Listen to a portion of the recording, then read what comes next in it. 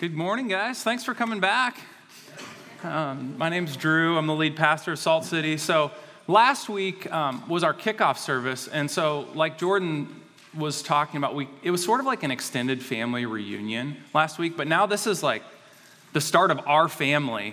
And one of the distinguishing marks of the Salt City family is going to be that we teach through books of the Bible. So this morning, we are going to start studying the Gospel of Mark. And we're going through this series called The Servant King. I don't even know how many weeks it is. It's a few months. We're going to be in this book for a long time. And the Gospel of Mark is a gospel. And Mark makes this very clear from the beginning. And what you need to know is that gospel means good news. Who doesn't like good news? You guys know I got some good news this week. Some of you may not know, but my wife is 20 weeks pregnant. And so we had the ultrasound to see what the sex of our sixth child, yes, I said sixth child, will be. And we went in and we found out that the Stevenson family is evening up. So our sixth child is a boy. And I was super pumped. We think we're going to name him Jude. The way this works, I told our connection group leaders this, I throw out a name, and you guys get to, for the next however many months, you get to argue with me whether it's a good name or a bad name. So we think his name's going to be Jude. But anyway, that was good news, and we're excited. And here, people ask us, like, are you going to find out beforehand, or are you going to find out later? Well, you're sort of in this desperate position when you already have 5 kids, because there's a lot to figure out. And so we need response time to like reorganize rooms and buy diapers and get all these things figured out. And so here's the thing, just in regular life, good news requires a response. Here's the reality, the better the news is, the bigger response that it requires. And what Mark is going to say to us through this gospel is that Jesus is the best news ever. The reality that Jesus came to this earth and took our place on the cross and rose from death is such good news that if you see it rightly, it will radically change your life forever. And so what we're going to get this morning is an introduction to this gospel, looking at the first 15 verses, and we're going to see that the good news of Jesus demands a radical response from us. In other words, these first 15 verses are basically a nutshell that show us the entire gospel in preview form. So let's look at Mark chapter 1. I'm going to read the first 15 verses. Those verses will be on the screen. It says this: the beginning of the gospel of Jesus Christ, the Son of God. As it is written in Isaiah the prophet, behold, I send my messenger before your face, who will prepare your way. The voice of one crying in the wilderness, prepare the way of the Lord, make his paths straight. John appeared, baptizing in the wilderness and proclaiming a baptism of repentance for the forgiveness of sins. And all the country of Judea and all Jerusalem were going out to him and were being baptized by him in the river Jordan, confessing their sins. Now John was clothed in camel's hair and wore a leather belt around his waist and ate locusts and wild honey. And he preached, saying, after me comes one who is mightier than I, the strap of whose sandals I am not worthy to stoop down and untie. I have baptized you with water, but he will baptize you with the Holy Spirit. In those days, Jesus came from Nazareth of Galilee and was baptized by John in the Jordan. And when he came up out of the water, immediately he saw the heavens opening and the Spirit descending on him like a dove. And a voice came from heaven, you are my beloved Son. With you I am well pleased. The Spirit immediately drove him out into the wilderness. And he was in the wilderness 40 days, being tempted by Satan. And he was with the wild animals, and the angels were ministering to him. Now after John was arrested, Jesus came into Galilee, proclaiming the gospel of God and saying, the time is fulfilled and the kingdom of God is at hand. Repent and believe the gospel. So this is the word of God. What we quickly see is that the good news is going to be about Jesus. And so we're going to look at Jesus' person from 3 different angles to start out, and then we're going to see what our response to him ought to be. We're going to see the royalty of Jesus, the humility of Jesus, and the humanity of Jesus. So let's just look at those one at a time. First of all, we see the royalty of Jesus. Now we got to dig a little bit to get to the royalty of Jesus. The first thing that you need to know is that Mark is writing this good news to a non-Jewish audience. He's writing it to the city of Rome. So these people do not have high familiarity with the Bible. We see this right away in Mark chapter 1, verses 2 through 3.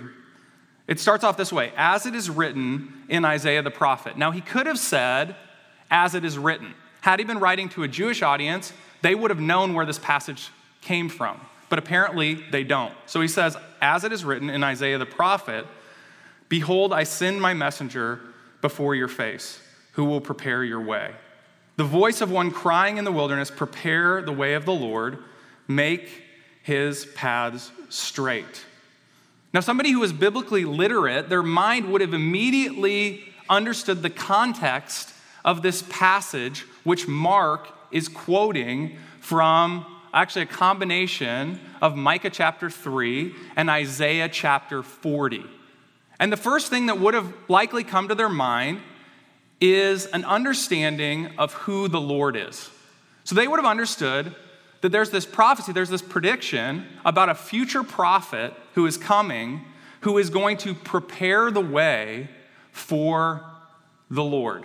And their mind would have immediately gone to the context of the book of Isaiah, and the most clear passage about the Lord is found in Isaiah chapter 6. Some of you might be familiar with this. It's one of the most famous passages in the whole Old Testament. So Isaiah chapter 6, verses 1 through 4, gives us a clear picture of who the Lord is. It says this: in the year that King Uzziah died, I saw the Lord sitting upon a throne, high and lifted up, and the train of his robe filled the temple. Above him stood the seraphim. Each had 6 wings. With 2 he covered his face, and with 2 he covered his feet, and with 2 he flew. And one called to another and said, holy, holy, holy is the Lord of hosts. The whole earth is full of his glory.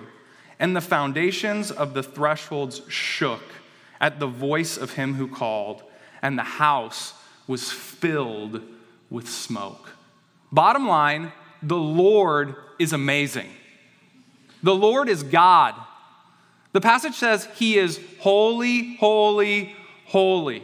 The way that you made something an emphasis in the Hebrew language was through repetition. This is one of the only attributes in all of Scripture that is ascribed to God, not 1, not 2, but 3 times. It is saying the Lord is in a category by himself. And this is proven specifically in this passage by the angel's reaction to him. There's the seraphim. And it says, with 2 they flew, with 2 they covered their eyes, with 2 they covered their feet. What you need to know in the context of this passage as we dive into it is that the reason that the angels are covering their feet is because feet are a sign that you're a creature. In other words, God is so holy, they want to try to hide from him how unholy or unlike him they are. So they're covering themselves up. And heaven is shaking, and there's smoke everywhere. This person is in a category by himself. That's the Lord. And so here's what Mark is saying. This is the first part of the good news. He's saying these 2 passages, Isaiah 6 and Isaiah 40, were fulfilled in this little unknown place in the middle of the Middle East. He's saying there's this guy named John the Baptist, and John the Baptist was talking in the wilderness, and he was preaching. And here's what he was doing. He was preparing the way of the Lord. And who was the Lord? It was that Galilean carpenter named Jesus. And here's what John the Baptist says. He says, when I look at Jesus, what I see is not just the Galilean carpenter. I see the Lord.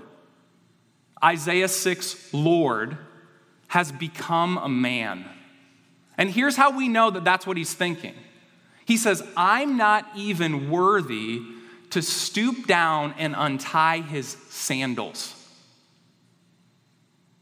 Okay, now think about this. Remember, feet in the Bible are a sign that you're a creature. The angels are hiding their feet from the Lord. And now, all of a sudden, what John the Baptist is saying is, the Lord has feet. The Lord is wearing sandals. Okay, guys, now just think about sandals, even in our day, right? I never wear sandals to preach.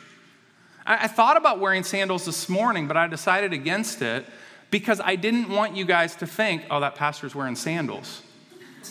Even up until this point, right? So it would have made sense. Like I was thinking, maybe I wear sandals, and then at this point I'm like, see, I'm wearing sandals. It's kind of awkward wearing sandals to preach, right? But I didn't want to do that because I didn't want you to think that pastor's wearing sandals, I'm never coming back to this church again. Okay, so even for us as creatures, we feel like there's appropriate times to wear sandals and there's inappropriate times to wear sandals. What John the Baptist is saying is, the Lord, the royal king of the universe, is walking around in sandals. And I am unworthy even to untie his sandals. You see, when you rightly see God for who he is, you, like John the Baptist, will find yourself unworthy even to do the most menial work for him. There's this constant sense of unworthiness. You understand, he's not saying he's going to do something impressive. This was the job of a household slave. Household slaves untied sandals. Household slaves would then scrub the manure off of the feet as people walked through the streets. He's saying, I am unworthy to do the most menial task for the Lord. So the first thing we see this astounding good news as we open up the Gospel of Mark is we see the royalty of Jesus. But it doesn't stop there. It gets even more amazing. The news gets even better. We see the humility of Jesus. Secondly, let's pick it up in verse 9. It says, in those days, Jesus came from Nazareth of Galilee and was baptized by John in the Jordan. And when he came up out of the water, immediately he saw the heavens being torn open and the Spirit descending on him like a dove. And a voice came from heaven, you are my beloved Son. With you I am well pleased. Now remember the context. John is out in the wilderness, and he's just a weird dude, right? He's wearing camel skin, and he's telling people to repent, and he's eating bugs dipped in honey. Guy is just an odd duck. And he's out there in the wilderness, and people are coming to him, and the scene's kind of crazy. We picked this up from other Gospels. There's some religious people there, and like religious people always do, they're kind of standing on the sidelines like looking like, I'm just glad I don't have to confess my sins.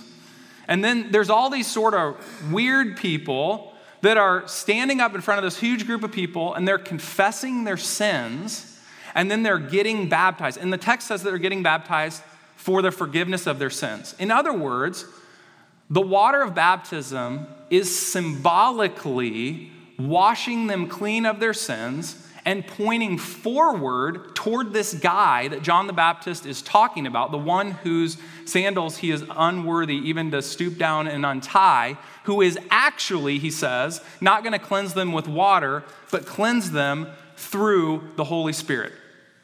Bottom line, purpose of baptism is to represent being forgiven of your sins.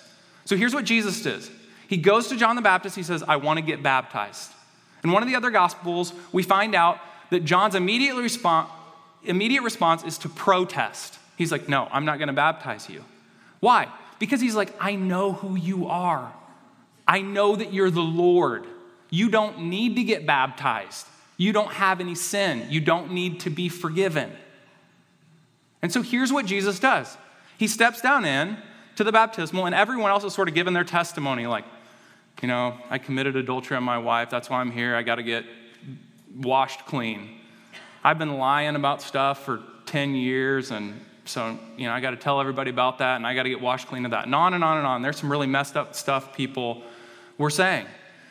Jesus steps into the water, and he doesn't confess any sin. And John the Baptist dunks him under the water, and he pulls him back up. And you can just see the religious people sneering at him. Like, I thought this guy was special.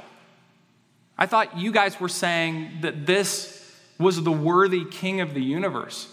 Why is he identifying himself with sinful people? See, we'll say all the time here at Salt City that baptism is a public declaration that you're best friends with Jesus. Here's what Jesus is doing. He's publicly declaring that his mission is going to be best friends with messed up, broken, sinful people. I was talking to my neighbor. Her name's Ellen. She's 12. And I was talking to her about her first day of school. Now, 12's a big age if you remember back, because it's a transition from 5th to 6th grade. And at least where I come from, and Ellen's the same way, you start middle school, which means you start switching classes. And so the first question I had for her after her first day was, who did you sit with at lunch? Because I just remembered that feeling. Do you guys remember that feeling? Like whenever a new school year started, maybe I was the only awkward kid who was even afraid of this when I was in high school, but it's like, who am I going to sit with at lunch? And the reason you're thinking about who you're going to sit with at lunch is not because you would have no one to sit with at lunch, but it's because you want to sit with people that are at least as cool as you are. Because the lunchroom is the place where you determine how cool any single person is. And so you go to the lunchroom and you sit with people at least as cool as you are, because you don't want to be associated with those losers over there. Do you understand what Jesus is doing?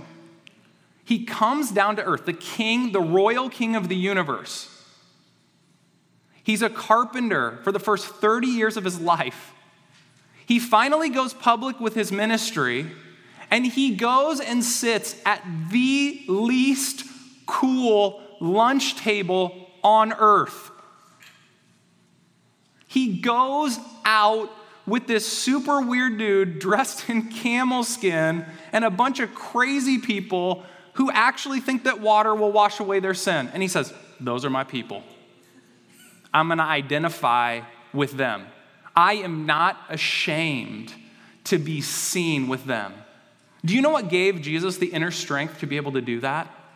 Do you know why Jesus doesn't mind being associated with losers like you and me? It's because his identity is not contingent upon what people think about him. His identity is totally wrapped up in what God thinks about him. So he's sitting at the loser's lunch table, and God shows up, and he's like, that's my beloved son. With him I am well pleased. And Jesus just soaks in the grandeur of being loved by God. It doesn't matter that the religious people are sneering at him. It doesn't matter that he's being associated with the losers. He doesn't care. He has a type of inner freedom to be able to love outcasts because his identity is not dependent on what us ordinary people think about him. He's not afraid to be seen with you. Isn't that amazing? Jordan said during announcements, it's okay that you're not okay.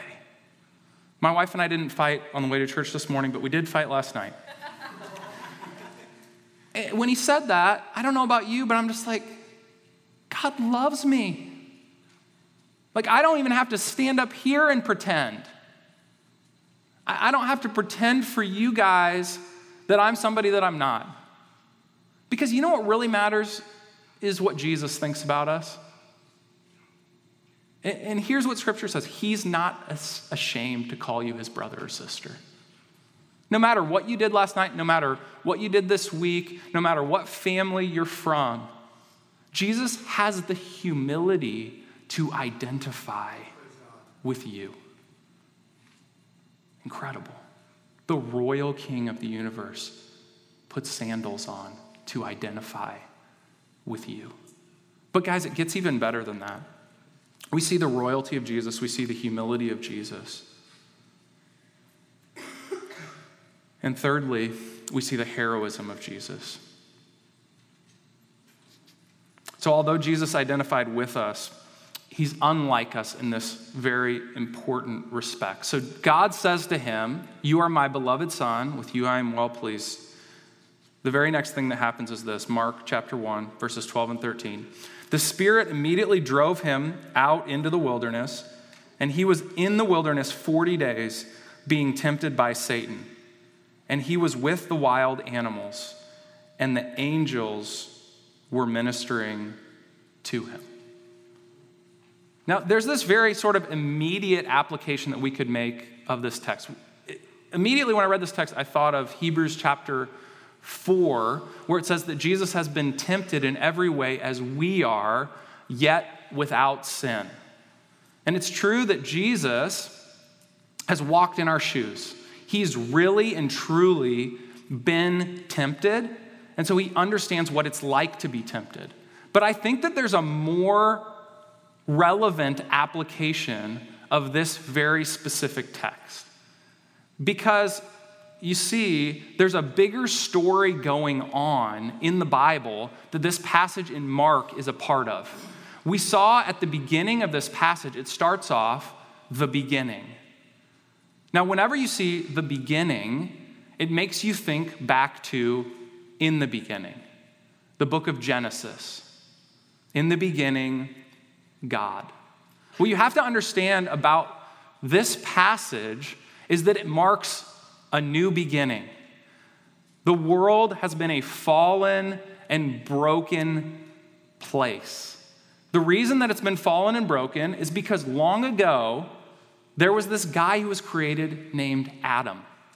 And God made Adam the representative head of all of humanity, which meant Adam's ability to obey God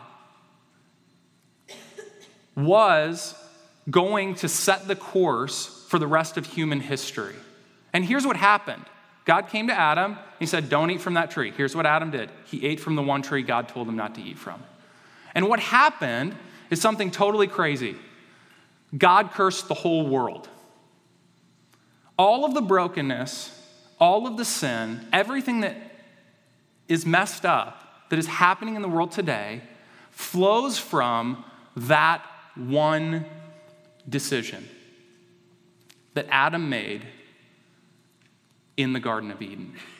And so here's what's actually happening in this passage. Here's what Mark wants us to be thinking about.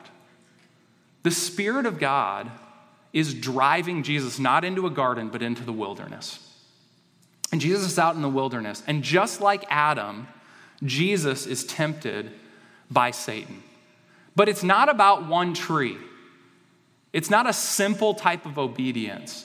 Jesus doesn't eat for 40 days. He's out in the middle of the desert. And Satan just keeps coming after him and coming after him and coming after him and coming after him and coming after him. And there's all these wild animals prowling around. I mean, it's really just a dark scene. And what we know is that unlike Adam, Jesus did not give into the temptation of Satan. He withstood. He stood firm in the face of temptation. And the reason for that is because Scripture talks about Jesus being the second Adam. In other words, because our first representative, Adam, messed it up, God sent a second representative, a hero, named Jesus. Everyone between Adam and Jesus was a total screw-up like Adam. Israel had thought King David was going to be their hero. They thought Solomon was going to be their hero. They thought all these people were going to be their heroes. And all of them messed up. Finally, Jesus comes on the scene, and we get this glimmer of hope that he's not going to mess this thing up. He's the hero that all of us are looking for. You guys know, I'm really enjoying right now being a hero. And here's what I mean by that. My kids think I'm awesome, right? They're little. They're little. And so, like, they think I'm the strongest person in the world, right? And so, like, regularly at the dinner table, I'll just, like, flex my muscle. And my kids will be like, Dad, can I touch it, right? And they think one of the coolest things, we have 8-foot ceilings in our house. And I tell the kids, I'll be like, hey, kids, jump up and try to touch the ceiling. And, they're like this tall. So it'd be like me jumping, trying to touch this ceiling, and I'm like, you can't touch it. But guess what? And then I'll just jump up and touch it, right? So I've never been the hero before. Like, I've never been that athletic or that good at that many things. And so it's just been really fun, and I'm soaking in it. I'm just enjoying it, right? Because here's what's inevitably true. I'm going to have teenagers. And actually, at this point, you can pray for me in advance. We're going to have 5 teenagers at once, 19 down to 13, all right? And here's what's going to happen. The tone of our entire house is going to change. I'm no longer going to be our kid's hero, but what? They're going to say, you are the biggest loser. Here's what's going to happen. They're going to find out what's actually true, right? That I'm just not that great. And here's what we find out as we read the Bible and as we look in the mirror. We're all trying to convince ourselves this isn't true, but we're not heroic.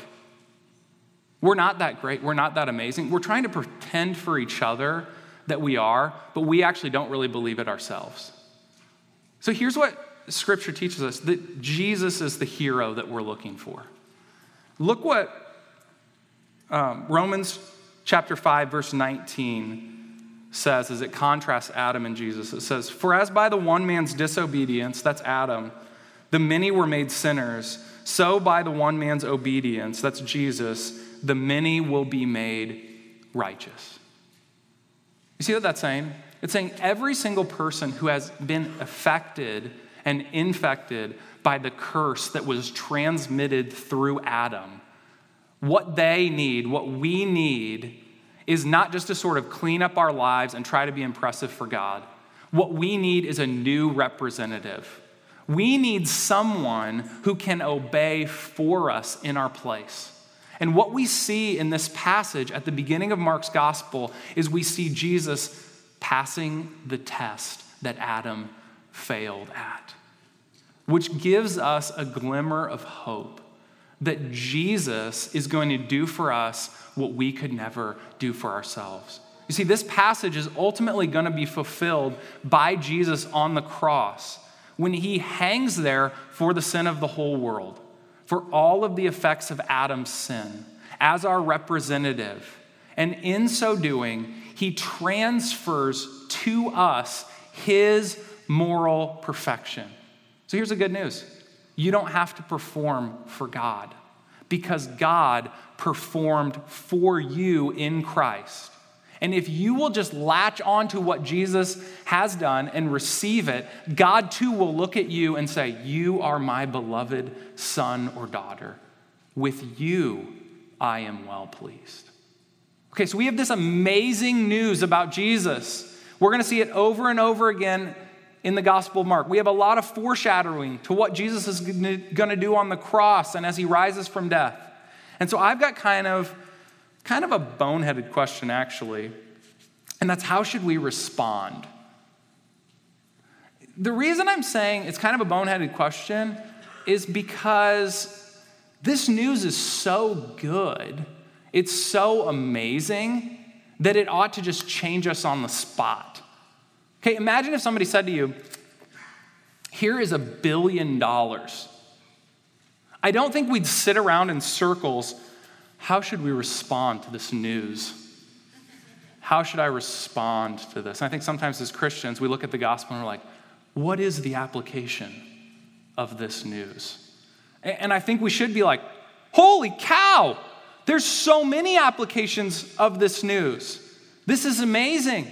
And so part of what I want to say is dream about what the application is. This is sort of the broad categories that Jesus puts the application in. Mark 1, 14 through 15 says, now after John was arrested, Jesus came into Galilee proclaiming the gospel of God. And he says, this is what our response should be. The time is fulfilled and the kingdom of God is at hand. Repent and believe the gospel. So in light of the fact that the royal king of the universe has sandals on and he stood on the earth and he humbled himself to identify with us, and he stood in our place as our hero where we inevitably fail, he says our response ought to be to repent and believe. Do you know what repent means? Change your entire way of thinking. Change the very purpose of your life. One answer to the question, how should I respond, is change everything about your life. This should flip your value system upside down. It is so radical and so amazing. The only answer I can give is it's got to change absolutely everything.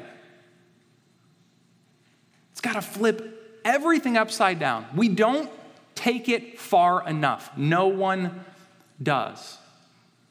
Because our response has to be proportional to how great the good news is.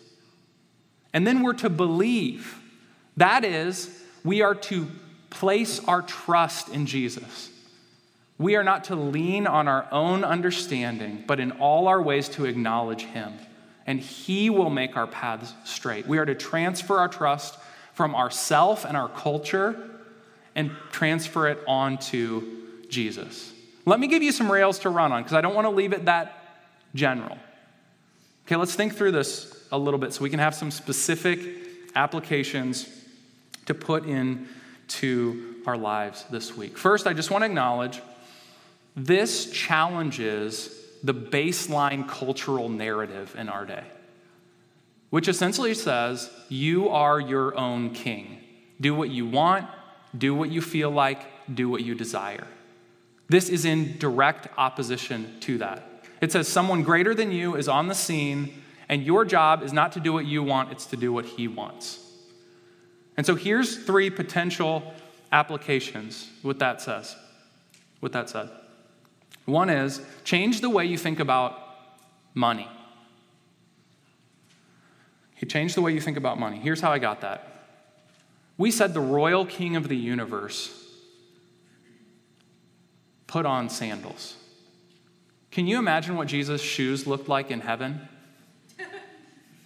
He gave up everything to come to the earth to be with us. It is actually very little for him to ask us to give up everything to come and follow after him. This should radically reorient the way that we think about our money. We should begin to think about it as his money and do everything we can to leverage it to see other people come to know Jesus. We should change the way we think about people. Jesus climbed in the waters of baptism to identify with you and me, not to bring up his social status, but actually to bring it down so that he could love other people. How are you treating other people? Are you using other people to bring up your social status, or are you loving people in order to lead them to Jesus? And thirdly, we should think differently about morality. Jesus, in the wilderness, was tempted by Satan for 40 days. He had nothing to eat. Can you imagine the suffering that he went through? He kept his mind and his heart pure. He did not give in to temptation for you. And we know the Bible's very clear, Jesus is very clear about what he wants us to do with our sexuality. Really, you're going to argue with him about that? You're going to argue with the royal king who came down to the earth, identified with you, and fought all the temptations of this world so that he could clothe you in his righteousness, and you want to talk to him about your sexuality? You want to demand that you get to have sex with whoever you want to? It doesn't make any sense, does it? If Jesus really is who his friend Mark said he is, he demands our trust, our allegiance, and our entire lives. Let's pray. Jesus, you are amazing. I'm just overwhelmed once again that you came to the earth. That is remarkable in and of itself. Then that you humbled yourself. You became obedient to the point of death, even death on a cross. You did not count equality with God a thing to be grasped, but you made yourself nothing, taking the very form of a servant. Oh God, help us to let go of our agenda for our lives and find freedom in the agenda that you have for our lives. Help us to repent daily when we turn away from you and to believe and trust you more and more. In Jesus' name I pray. Amen.